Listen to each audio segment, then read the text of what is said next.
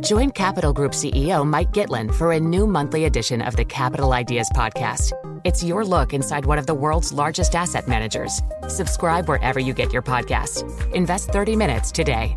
American Funds Distributors, Inc.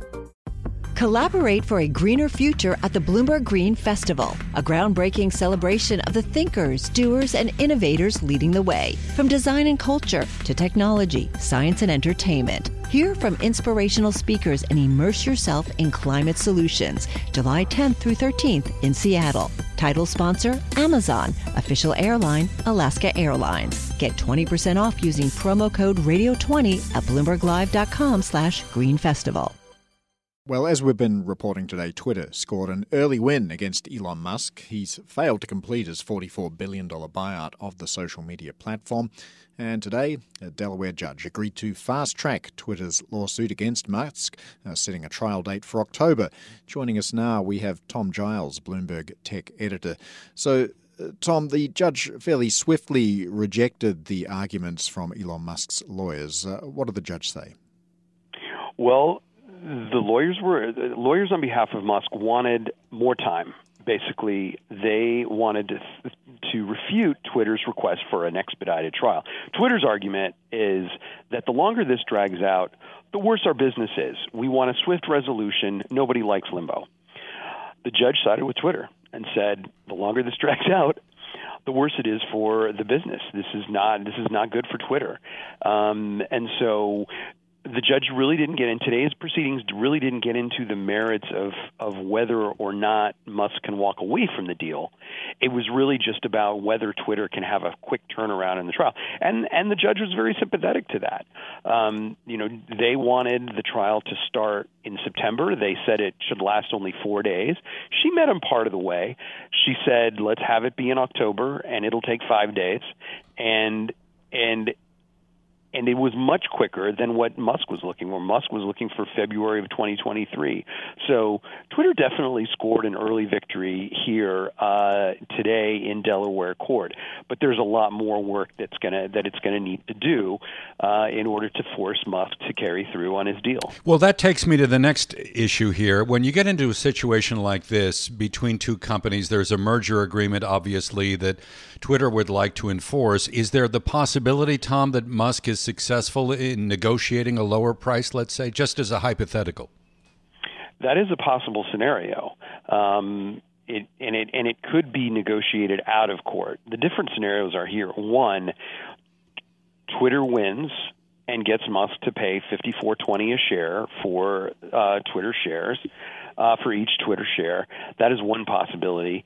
The other possibility is the judge decides that Musk was right and that Twitter somehow made a material breach of the agreement, particularly in that it didn't give enough information about bots, or that essentially its business is far worse than it represented. And therefore says, okay, Musk, you can walk away and pay your, the $1 billion breakup fee that you agreed to. A middle scenario could be that the two sides decide out of court. They start settlement negotiations and decide that, Musk will still buy the company, but he'll do it at a lower price.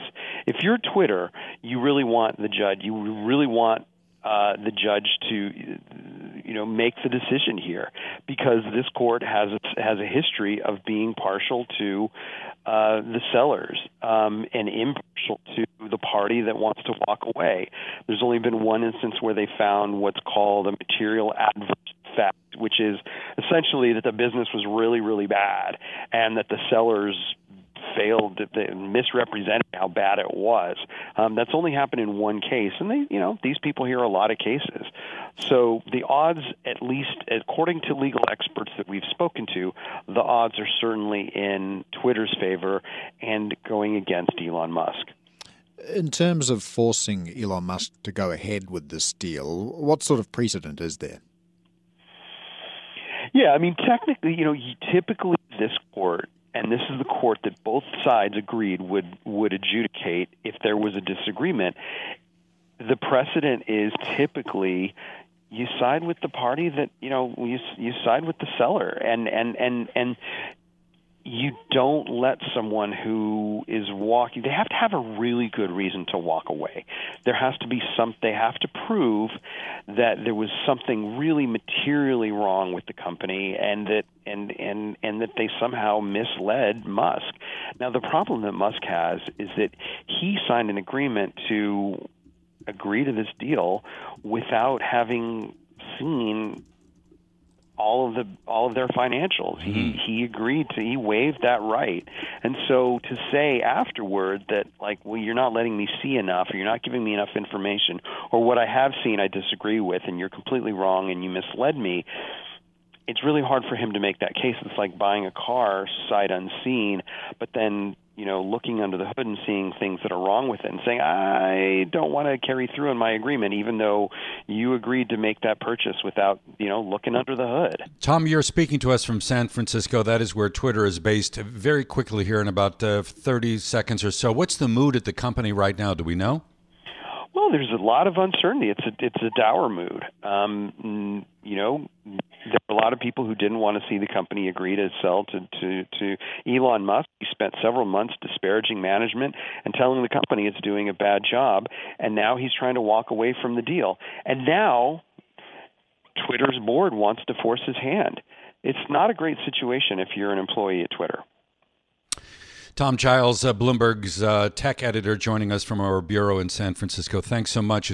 The countdown has begun. From May 14th to 16th, 1,000 global leaders will gather in Doha for the Qatar Economic Forum powered by Bloomberg.